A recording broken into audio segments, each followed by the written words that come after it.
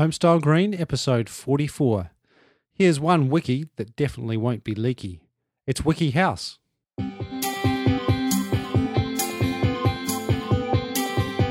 G'day and welcome back to Homestyle Green. I am your host, Matthew Cutler-Welsh, and it is a pleasure to have you listening to the show.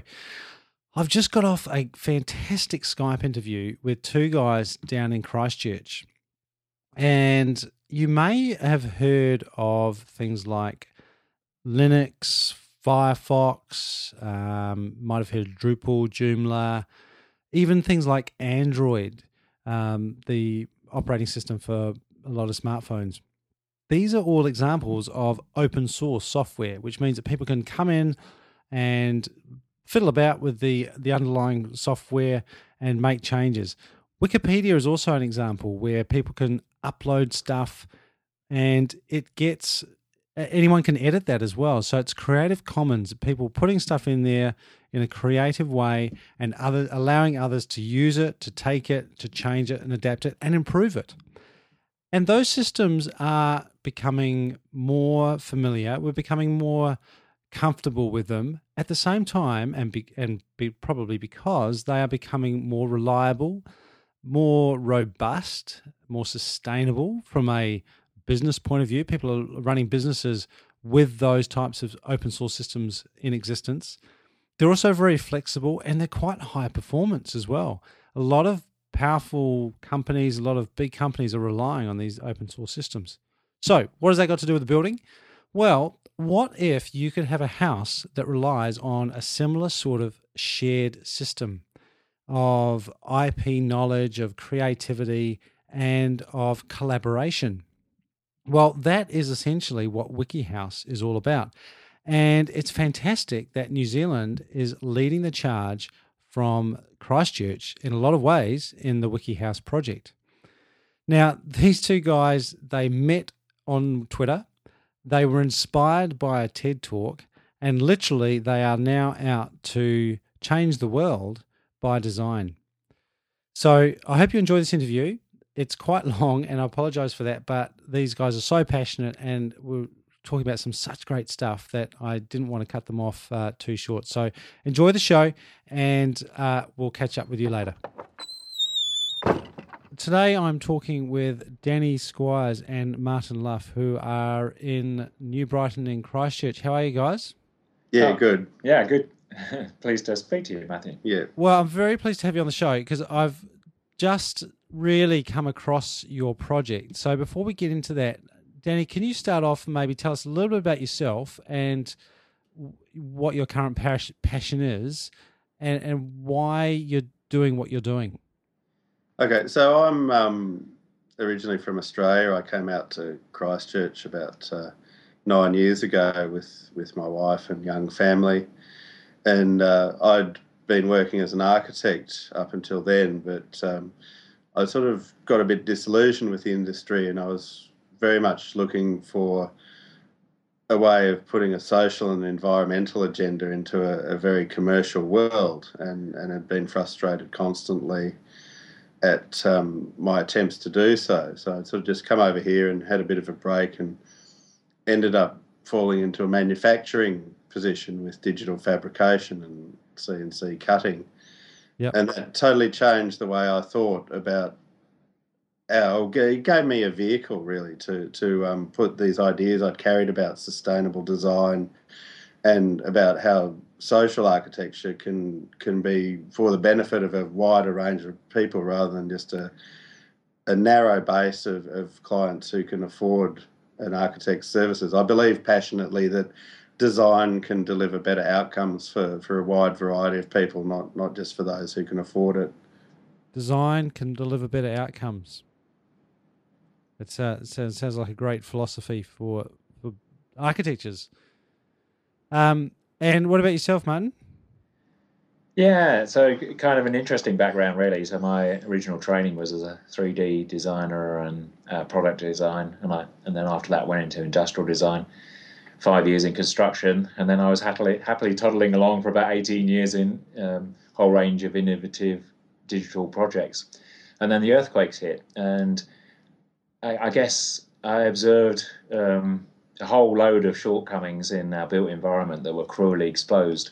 And that also got me to look at the wider issues we're facing in terms of our built environment around unaffordable homes, cold homes, leaky homes, and especially for the people at the bottom end of the ladder in many ways. Mm. And I guess my feeling was I had enough skills to do something about this. And then when I met up with Danny, I felt there was a combination of skills here to really not just make a small amount of improvement, but to really take a huge step forward and see if we could do something about the issues that we're observing. And so, my passion at the moment is WikiHouse, the WikiHouse project. Yep. We spent about 6 months researching all sorts of potential different solutions. So we didn't want to, as I say, just have this incremental improvement. We wanted to search out something which we felt had the potential to just move the whole agenda forward hugely, really. In terms of addressing those shortfalls that we'd observed in our built environment. And I guess also I was frustrated by two other things. Immediately post-quake, I went out like a whole load of other people did and volunteered wherever they could. We worked flat out for as hard as we could, and there's still many people doing that.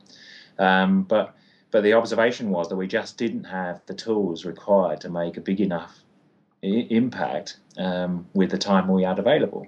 And also some of the other solutions that were being proposed from, if you like, the traditional sources just seemed like, not worse than not a step forward. They just seemed like a step backward. In particular, I grew up in London where I saw a lot of the so-called temporary solutions put in place after the war were still there 35 years later. And the problem with a lot of those so-called temporary solutions is that because they're seen as temporary solutions, they're not built to last, but they end up being in place for a long time. So my passion was about addressing all those issues, I guess. And I guess the thing that brought us together from that was the question, surely we can do better than this. We're in the 21st century now and we're being given 19th century solutions to our problems. Yeah, perfect. And, not perfect to live in, obviously, but that's a perfect summary of what I think a lot of New Zealanders are facing, not just in Christchurch, but across the whole country. Yeah, exactly. Yes. I mean, we saw it as a very broad, we wanted to make as broad an impact as possible with the solutions we're proposing. So the earthquakes really just became a catalyst for addressing some of these wicked issues. Yep. So exactly how did you guys find each other? Well, it happened through Twitter and Twitter.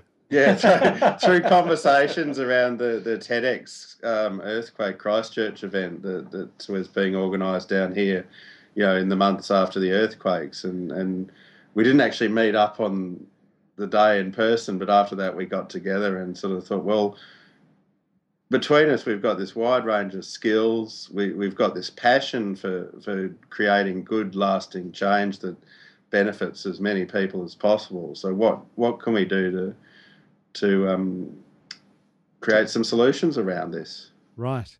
And did you know about WikiHouse at that time? No, what we set out to do, we met up and we thought, let's have a look at what's around, cast the net far and wide. We searched, on the internet and read a lot of books and talked to quite a few people and we originally started out, as a lot of people did in Christchurch, thinking about high-end container conversion solutions because there was a hell of a lot of shipping containers being put up in Christchurch in the first 6 months after the earthquakes. And there's again, a lot still there. Yes, and they've all been done with a very low spec and not in a true sense of a prefab. And we thought, well, there's a hell of a lot of overseas examples of doing it better, and that's what we wanted to do. We wanted to build a better way. Yep. And we came across the WikiHouse project about sort of 5 or 6 months into it was all just part-time at this stage, and we had our day jobs and we're continuing on to sort of as best we can in what they call the new normal in Christchurch. Yeah. But the WikiHouse came onto our radar not soon after it was launched. In fact, I think within that week, a friend on Twitter tipped us off to it. And good old Twitter again. Yeah. It's an amazing forum because you can open your world up to a whole lot of different influences you never would have considered. So it was Roger Dennis who actually tipped us off to this particular project. So he's an international consultant. And I think about a week after he tipped us off to this project, we went and had a look, probably independently, I think, actually. And about a week afterwards, I think we simultaneously messaged each other and just said, I can't get this thing out of our mind. Right. So although it's really early stage and it's really just about potential, it's got so much potential to just change everything that we got really excited about it. And I guess it was from that point onwards. I would also say there was one other quite influential meeting. So Kieran Timberlake, which is a globally influential architectural company, came as part of a series of talks, and they did a presentation at CPIT. And I think also that was another trigger point for us to really have a look at modern prefab, the best of modern kit built or prefab ideas around the world. So I think there were a couple of things that really sort of triggered. Yeah, one of the things that came out of that Kieran Timberlake lecture was that with boats, with planes, with electronics, we're all evolved the way we build these things really rapidly in the past 50 to 100 years, but we're still building houses like we did in our grandfathers. Yes. And so that's, he did, James Timberlake came with the idea of assembly and disassembly in a building of high quality parts that could easily be put together and reconfigured and changed and adapted to as the uses and needs change. So we saw that as a really exciting way of thinking about how buildings could go together in a different way. And also he was making the point that you can drive your car, for 100,000 kilometres in a year through storms and rain and everything else, and it doesn't leak. But our home, which is a much simpler structure which sits on the ground, somehow we seem incapable of building that structure so it it stays dry. and the car is such an appropriate analogy there, because often I've heard the comparison of what if a house design today looked and had progressed in the same way that car design has over the last 100 years. Yeah, exactly. And I think a lot of architects have posed that question, but it's more of a philosophical debate to have around the water cooler than to anything practical, until we start talking about this international connection. And that's something else we've talked about on this show before, is about how influential things like social media can be, and connecting up ideas and learning from what's going on overseas. Because I think in New Zealand, we're quite often guilty of trying to reinvent the wheel. So this is really exciting that it's actually an acknowledgement of something that's going on overseas, and it's new and exciting and still relevant to New Zealand at the same time. Yeah, absolutely. And I mean, I guess what's happening with the WikiHouse project just wouldn't have been possible even, say, 5 years ago. Yeah. So it's that critical mishmash of open projects. So one of the aspects that's very, very important to us is the open source aspect of this. Yep. It's this kind of recognition that at the end of the day, we're all, whenever we create something so-called original, in many ways we never actually do that. We're entirely dependent upon the entire learning that's been created before we come up with that new idea. Yeah. And that actually also just openly sharing those ideas, we can move much more rapidly than we've ever been able to before. Yep. And those communication technologies then are able to support that as well. Absolutely. And I think even beyond that, actually, I think we've got to the stage in time where possibly if we don't actually recognise we're all in a very serious situation and actually openly share our solutions and build on each other's ideas and not try and protect those ideas, but openly collaborate and help each other, then we could be in a situation where we're just going to keel over anyway. I think one of the main things that inspired us was, and I'll probably get it wrong, but the Albert Einstein quote of that we can't solve today's problems using yesterday's thinkings. Yep. As architects who essentially rely on generating income through IP and your own ideas, does that concept scare you? Well, firstly, we're not architects. I'm trained in architecture, but I'm not a registered architect. Martin's got a product and industrial design. So we're very much more manufacturers. And hello to all those architects out there. So nothing against architecture, Yeah. but because that's what we are, creating architecture. Yep. But I mean, there's a whole lot of legal restrictions around using the term architect too, so we Sure. have to be careful about that. But what we say to people is, we're not actually building anything. We're making things. We're making things, and they just happen to be buildings. Mm-hmm. But they go, and it's that whole philosophy of putting things together in a highly accurate and manufactured factory way, but with a twist to it as well, which we'll probably get to a bit later. That you can control the quality and preciseness of it, and therefore the performance increases by an order of magnitude. Yeah, what we're aiming to do with the WikiHouse system is drive it to a passive house level type of performance as a standard, rather than as an aspiration. So, but I think, coming back to your question, I think there's some really interesting things around the WikiHouse, and one point that's been made here is that certainly for architecture, and one of the a couple of the co-founders of the organisation, so Alistair Parvin, who's kind of the public face of the global WikiHouse project. I mean, he's architect trained and works as an architect. But one of the key points he's made is that architects generally are fighting over an ever diminishing slice of the market. In fact, globally, even in developed countries, only around about 2% of the buildings that are built involve architects. So they're actually fighting over an increasingly small market sector, and so in many ways their traditional income model is deeply threatened in the first place. And also, by using a system like WikiHouse, you actually open it up to the other 98%. So you may not need to say the same level of fees from your individual clients, but by taking a small amount of income off huge number of people.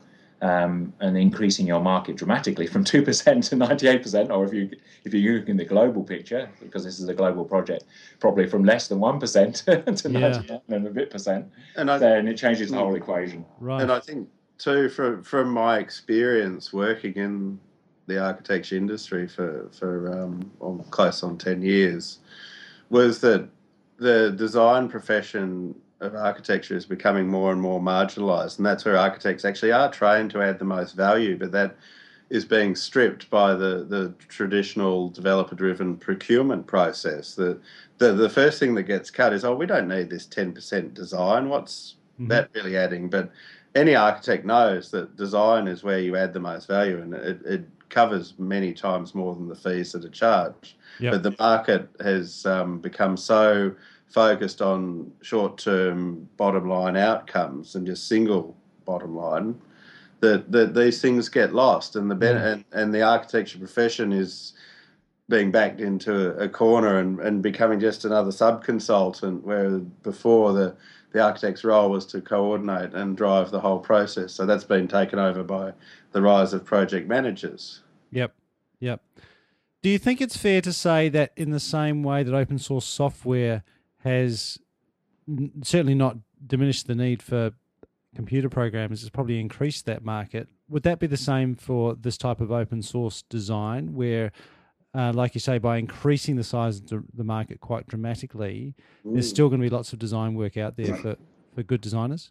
Oh, most definitely. I mean, that's one of our key goals, is to be able to get good quality design into the hands of everyone who can use it, and that's pretty much 100% of the population. So there's actually a greater need for design than we've ever had, and that's what frustrated me for so long, as one of the first things to be undervalued in the process. So how can we actually get the design tools and the design thinking into the marketplace to create outcomes that are far superior to what we're currently doing, and actually go away to addressing the problems that we face globally? Can one of you define WikiHouse for us, for those that haven't seen it? What is it? Yeah, so WikiHouse is about building a better way, changing the world by building a better way. In that, what it enables is that everybody can have a high-performance building, and an affordable high-performance building. So even more important than that, just that it's a high-performance building. Even beyond that, it's a very interesting system which allows ordinary people in communities and neighbourhoods to be involved in not just the design of their built environment, but actually to follow that all the way through to production in neighbourhood-based facilities, and then delivery. So the way it actually works is that there's a growing open source library, a central open source library, in which there'll be a growing library of solutions that will be freely available for people to download and adapt to their own individual needs.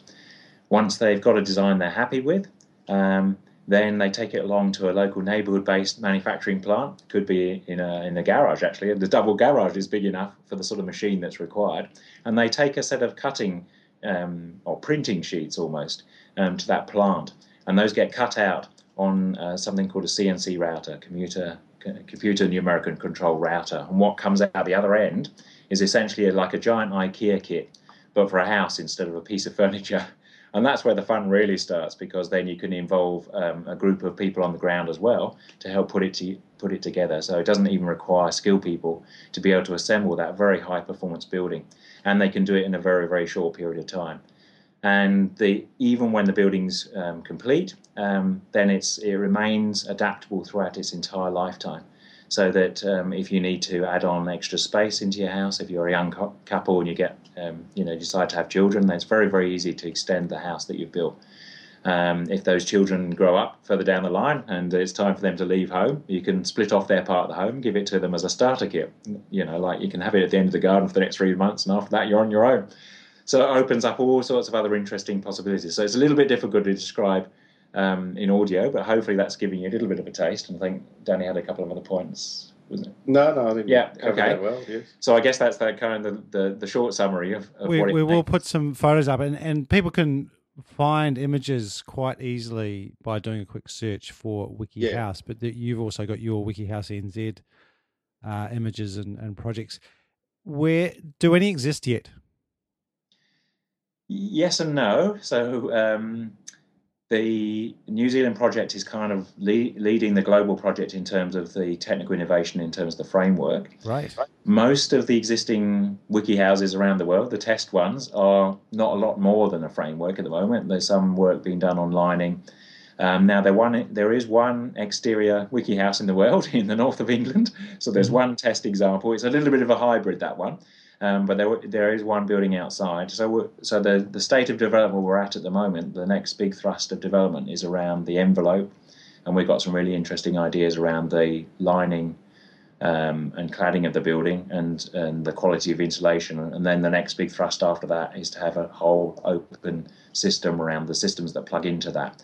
Now, we've done a fair bit of research around that, and the project is moving quite quickly because of the open nature and the sharing of those open ideas. In terms of the Christchurch end of things, or the New Zealand end of things, our major obstacle really is getting some additional funding resources. Right. So we're getting we've got a fantastic team on board now of people who are working flat out on this, but some financial resources to help us with a number of different issues on the project would definitely move us forward. Yeah, just to clarify, it's all been done on volunteer basis so far. So we've actually been able to achieve some amazing things on very little, which is quite typical of Kiwi startups in a lot of ways. Yeah.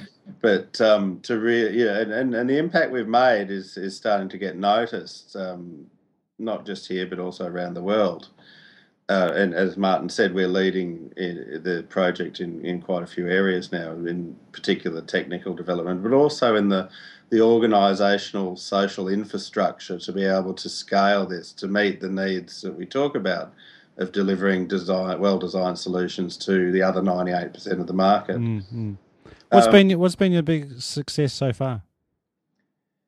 It's been absolutely fantastic in the last couple of weeks to get our project full-scale framework prototype design built in a warehouse out in Aranui. And that's been brilliant, really. I think in terms of the project as a whole, I mean, the team that we've gathered together, I'm just blown away by the quality of the people we've got volunteering on this project, and the level of sort of voluntary help and help in kind that we've been offered at this point in time has just been amazing. So I guess the sort of community we've built and the level to which we've got with kind of a worn bootlace, really. Yeah. Where have you found that help? Where does it all come from? A variety of different locations. So, Health 2000 are the people who've come on board to actually give us a little bit of seed funding, and they've had so much faith in us. Of just with the first few little bits of bundles of money, they've just said we don't even expect to see this back. We see your social vision. We totally buy into your social vision and what you're trying to achieve with this project. Powell Fenwick on the ground here, so Powell Fenwick Consulting have come on board and given us pro bono engineering input, and that's been absolutely critical for us. Yeah. And then Buddle Finlay more recently have come on board to give us some help for the legal assistance.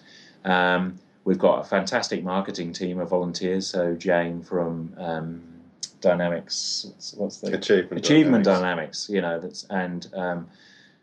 Carl Pavletich from Design Works have been doing some fantastic work in terms of starting to build the community and manage the community, and also our marketing and branding stuff. Fab Lab up in Wellington have been just fantastic. Without their help, we couldn't have cut the current prototype. Yeah, no, they were one of the key relationships that came to the party. We did talk to a few institutions and found that most of them didn't actually have the facilities to enable this sort of thing to happen. And then we discovered that Massey University up in Wellington had a Fab Lab that's part of an international global network of Fab Labs that came out of an MIT program. And they bought into what we were doing and offered the use of their facilities to enable us to construct this first prototype. So that's been invaluable in terms of being able to get something real on the ground, to be able to start to now test it, to show it to people, to make it a huge physical impact on people when they see it and stand in it. And that's just started to happen over the last couple of weeks. We've been able to show people what we've been talking about for the past 18 months, and then the penny starts to drop that a few ordinary people can put this together with minimal, well, all you need is a rubber mallet, essentially. Right. Where is that? That's Massey University in Wellington. Right, so that's still up in Wellington. Oh, no, the prototype. That's down here now. So we shipped that down in a thing called the Maker Crate, which is a little maker space. Right. In a shipping container. So there's a whole lot of creative stuff, as you're probably aware, happening down in Christchurch at the moment. So there's a lot of cross-fertilisation between various groups doing some really amazing ground-up initiatives. And the Maker Crate was another one of those. And they were quite happy for us to put our house into a little box within their box and ship it down. And then we've shown it around at a couple of places now, including a social housing forum. And now we're just assembling we assembled part of it for an exhibition in April up at Te Papa, the Makertorium, which was the first maker exhibit in New Zealand. The Makertorium. Yes. Excellent. And that was a fantastic way for us to launch the product. So there was about 6,500 people came through the expo that day, and about 9,000 people.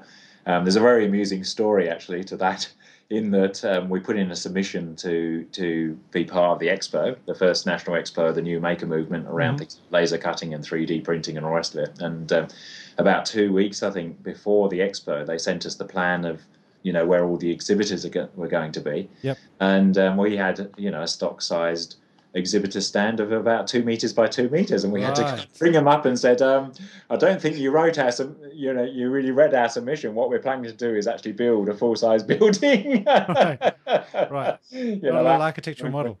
Yeah, our maker movement is about actually create out of a maker space, a small maker space, actually the capacity to create a full-sized urban environment. Yeah. So that was when you talk about a success, that was a real milestone for us in that we got something at full scale. We didn't actually assemble the full building, and it's only a 10 square metre footprint at the moment, but we assembled a partial building of it and sat there in the foyer of Te Papa, and it didn't look out of place. The scale was perfect for it, so it made a real impact. And then we went up later, a couple of months later, and cut the rest of the building, and then, as I said, we've shipped that down here and now starting to test and work out a cladding envelope for that, and then eventually that'll become our office that we can assemble and disassemble and move around town as part of showing what we do.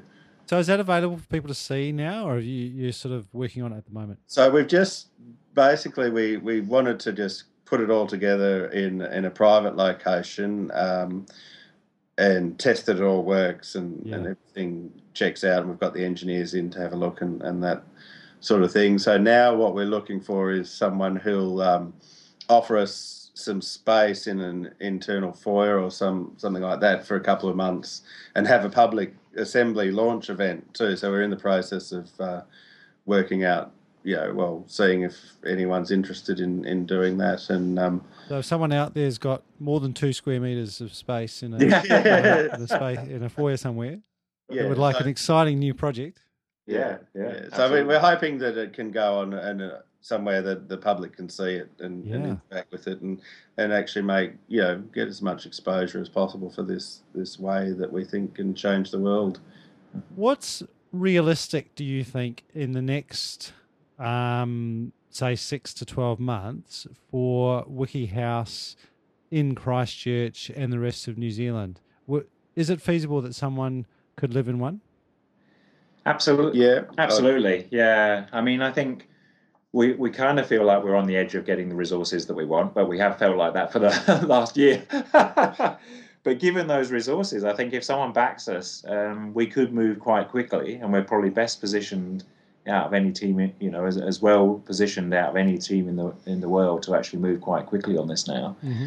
And definitely, we're desperately trying to get to the stage where we can start to address the immediate need, urgent need here in Christchurch in particular. What's the most urgent of those needs? I would say residential housing to get people out of completely garages and cars. Yeah. So number of dwellings, like the need is just to get the houses built. Is that? Yeah, high performance houses, and also houses that are suited to the circumstances down here that can cope with TC3 land, and also buildings that can be developed as rapidly as a temporary solution, but can become part of a permanent long-term solution. Yeah, I guess for the next 6 to 12 months, what we really like to see achieved is that we prototype the 10 square metre, which becomes our office. Then our next stage is what we call a backyarder, which is around 40 to 60 square metres, which becomes a starter unit, but it starts to solve some of these problems too. And then the third part of that is to set up the first neighbourhood studio, we're calling it, the neighbourhood manufacturing facility that can start producing these. So one of the great things that we proved to ourselves when we did the Makatoring exhibit up at Massey at Te Papa out of the Massey Fab Lab is that you can actually create and build a whole high-performance urban environment out of one of these spaces that is no bigger than a double garage. So when you get your head around that concept, it's quite amazing to think that you could build a city or rebuild a city using not much in terms of resources and technology. So it's not so much a technology solution that we're proposing. It's about changing the way we think about how we do things, and building a community is one of the most important things, because the community can then build the houses themselves rather than having to rely on outside sources to provide what they need themselves to have a meaningful existence. So is that scalability a result of the fact that it's a replicable base unit? Yeah, absolutely. Yeah, so these workshops, they shouldn't be particularly expensive to set up in time, and you can actually distribute those throughout a larger city. And in many ways, actually, if you look at the bigger global picture that we're trying to address with the WikiHouse project, is that actually potentially we have no other choice other than to do some sort of assisted model of self-delivery. Mm-hmm. So the bigger picture here is that in the next 40 to 50 years, we have to build as much urban development globally as currently exists. And that is just mind-blowing. Say that again? In the next 40 to 50 years, we have to build as much urban development as currently exists. And that is mind-blowing. That is absolutely mind-blowing. Now, that development is actually taking place, but the way in which it's taking place is by people who don't have the good tools to do it. So it takes place as slums, basically, and favelas. Mm-hmm. And if we're not careful, even within New Zealand, we can actually see the possibility that if we don't find better ways, as I say, this third model of assisted self-delivery or social enterprise is the way that we would classify it, then we're in serious trouble, actually, because the existing private market, even when it was operating perfectly, couldn't deliver that. And the government sure as hell doesn't have that sort of level of resources to achieve that, to meet that gap. How will WikiHouse deliver that, given that there are prefab solutions out there that exist already? People make houses inside sheds, or they make big chunks of houses inside sheds that are code compliant, and they're out there in the marketplace right now. What's different about WikiHouse that promises a step change in provision of housing? So we've got all the way along the value chain, or the delivery of that value chain, is the open source ability for people to engage at any point in that, should they so choose. And that's provides them with the opportunity to firstly empower themselves by being involved directly in the process of the end result that they have to live with.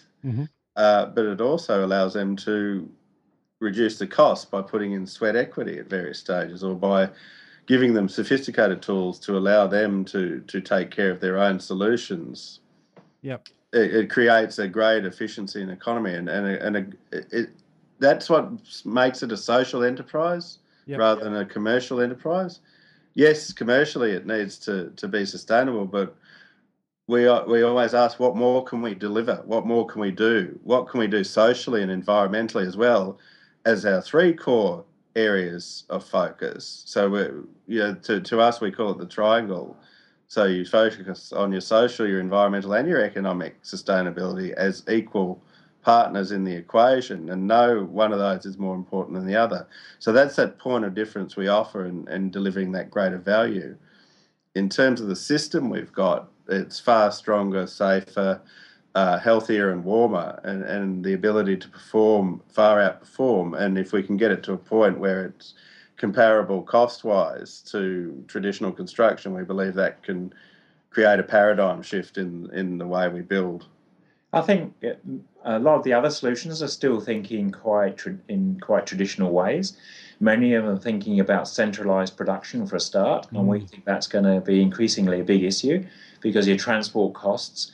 So up until now, we've been able to rely on very, very cheap transport costs, so we can bring resources from all over the place, have some massive centralised production, and then send the resulting goods all over the place relatively cheaply. That's an opportunity that's closing down very, very quickly. Secondly, a lot of these other models are still thinking very traditionally, in the sense that the resulting building still relies on builders to build it, or heavy plant and things like that. So the WikiHouse system allows unskilled people, ordinary everyday people, to assemble these high-performance buildings, and it goes back to the sort of days when we had communal barn raising. So the community themselves can actually build and maintain these buildings. With a lot of the other prefab systems, what we're seeing is that you still need like a crane on site and some builders, and also once you've built it, it's very hard to take apart again. I think also there's some things which are difficult to describe again in audio format. But for example, we've taken a completely different look at the way the building is built. So pretty much every other system on the market still puts the joints in the building, the main junctions, at the weakest point. So where the walls meet the roof and where the main wall elements meet the floor element. We've removed those joints completely. So I think there's a number of differentiators in the WikiHouse model that enables it to succeed where some of these other ideas aren't going to succeed, I think. And that's not to say there isn't some very good ideas in some of them, but I think the WikiHouse model is a package, in many different that has many different aspects to it, many different dimensions that those other products don't have. In particular, they don't usually have that capacity to empower the people who are involved in using, the end user in anything like the same way. So and you think you can ultimately achieve passive house level of performance in essentially a DIY project? Absolutely. So these are the sort of standards that we're looking at, and this is one of our main approaches in terms of addressing the affordability issue. So one thing with WikiHouse we're particularly interested in is not just talking about that through the door price, which in many ways is actually one of your lowest costs, and actually looking at that whole... As in the upfront buy price? Yeah, because I think in many cases people stretch themselves to the limit to get that sort of low and are obsessed with this low cost per meter through the door price. Yep. But then they end up with a building that costs them huge amounts of money further down the line in the maintenance costs and in particular heating and lighting costs. So health costs as well, insurance costs because the buildings aren't very strong. Totally. Well designed. The adaptability costs, if you ever try to renovate an existing house, it becomes far more expensive than building a new house. But with our system, they're easily designed to be easily adaptable, so you can add on and subtract at a far more efficient rate. You just need to find someone with your local CNC machine. Yeah. And certainly, I mean, we may or may not actually go down the passive house routes, but that's the sort of performance we're looking at. And for people who aren't familiar with that, say for 100 square meter house, you wouldn't want higher than say $150 for the whole year for heating and lighting that. And obviously, those costs can be covered by a relatively low cost solar installation, for example, or other ways of addressing that. So basically, you're trying to look at a building that actually not only does it not actually cost you anything to run at all, but potentially makes you money. It's sitting in the sun. It can actually bring in an income from your neighbours in their poorly performing homes.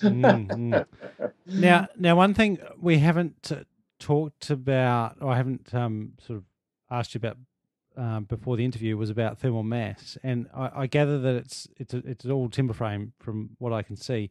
Yeah. Have you thought about getting thermal mass into the building? Yeah, sure.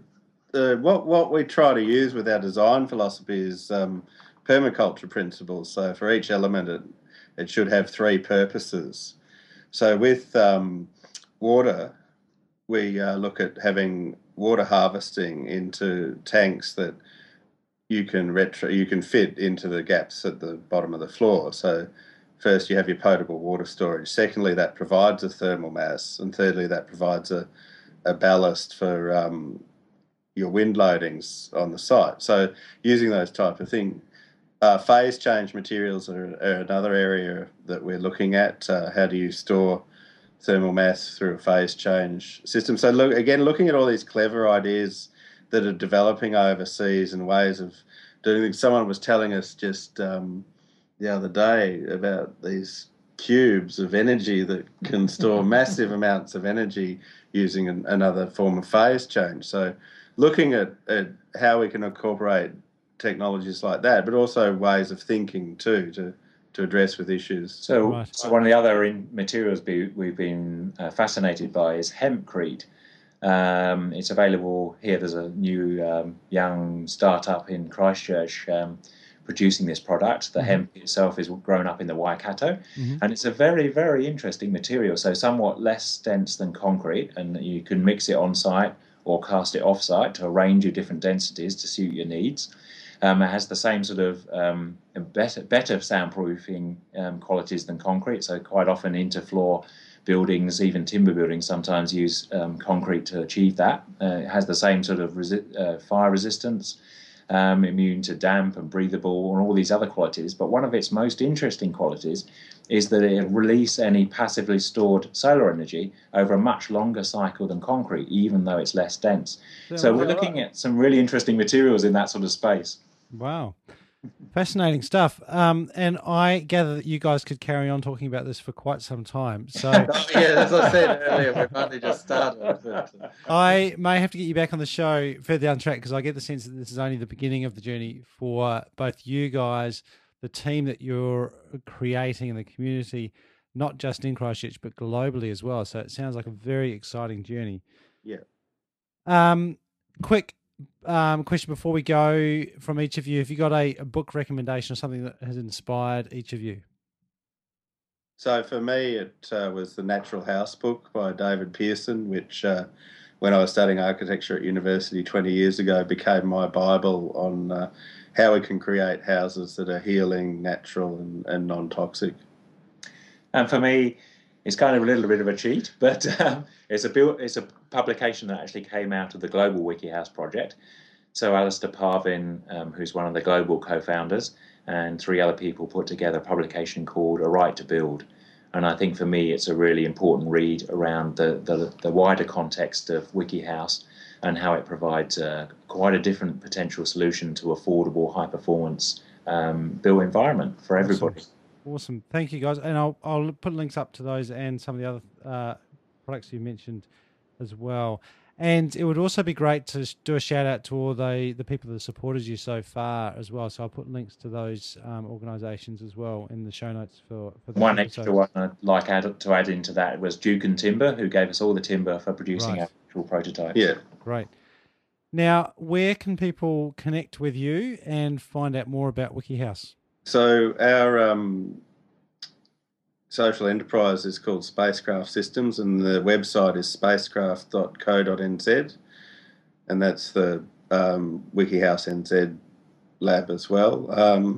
The global project is just wikihouse.cc, and we also have a regular weekly meetup, which you can find on meetup.com/wikihouse-nz. And WikiHouse NZ on Twitter. Yes. Let's not forget Twitter. Where it all started. Where it all started.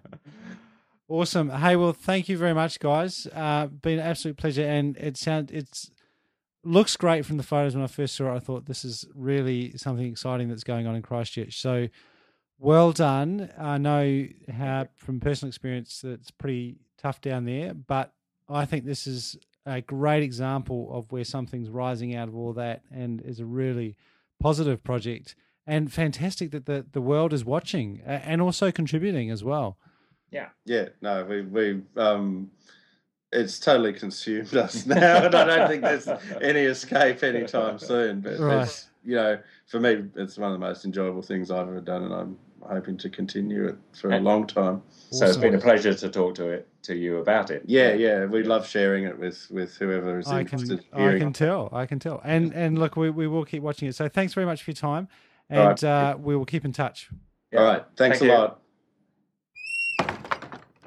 Wow. Well, there you go. That was Martin Luff and Danny Squires talking from Christchurch about WikiHouse NZ. And I was a bit reluctant to cut them off, but I know that it was getting long, so I did need to wind that up. But gee, they're very passionate, and that is awesome stuff, and definitely really keen to find out how they progress. I have no doubts that they are going to take this project somewhere very exciting, so we will keep on the lookout. Now, I might have mentioned at the start that coincidentally they appeared on TV3 News just tonight. And I will put a link to that video on the show notes and on the website. Clearly, they are making waves and people are starting to take notice, which is awesome. Now, very quickly, because we are coming up to the 45-minute mark, and there were lots in there, but I've tried to pull out 3 key points. Firstly, changing the world by design, or using design to change the world. At the beginning of the interview, it sounded like a bit of a sort of a high-flying comment, but by the end, really started to believe that is possible with design, and not just design of houses. This project encompasses so much more than just house design. So I think that is something that, as designers and even builders, that I truly do believe that you have the opportunity to change the world through those skills and through the processes, and bringing people together, particularly in that collaborative design type of environment. The comment that Martin made there about in the next 40 to 50 years, we'll need as much urban development as what currently exists. That is quite staggering. If you think of all the buildings, all the cities, all the infrastructure that exists, we're going to have to double that, or at least replicate some of it and build more of it. That is quite mind-blowing. And when you consider the rate at which some of that has been built, things will need to step up, you might say, in terms of the pace of construction. But how do we do that and maintain quality along the way and improve quality, really, which is what needs to be done clearly in a lot of New Zealand anyway, and also across the globe. And obviously connectivity was a big topic in this episode, and this whole project relies on the interconnectedness of ideas and the use of social media, use of technology across the board, not just in the nuts and bolts and the hard stuff, but sharing the ideas and communicating, the project management, and bringing people together, inspiring people as well. That's probably a third point. It wasn't the one I had listed down. The third one I had listed down here was permaculture and that concept of each element having at least 3 purposes. And I've thought about that. I mean, we've talked in the show a bit about biomimicry before, and most plants or parts of plants and even bodies and animals in nature have more than one purpose in individual parts. So we don't tend to do that in our buildings. They have all bespoke purposes. But if those can have more than one purpose, then that adds a whole new dimension to design. Lots in there, and I'm going to put lots of links up in the show notes. Might take a while to get all of it in there, but let's keep an eye on these guys, and we'll keep in touch with this project. And do check out those websites as well. I'll put all the links and information there. Have a great week. I've got loads of stuff coming up and also some other exciting interviews lined up. So excited to bring those to you in the coming weeks. And if you do have some questions, please do fire them through.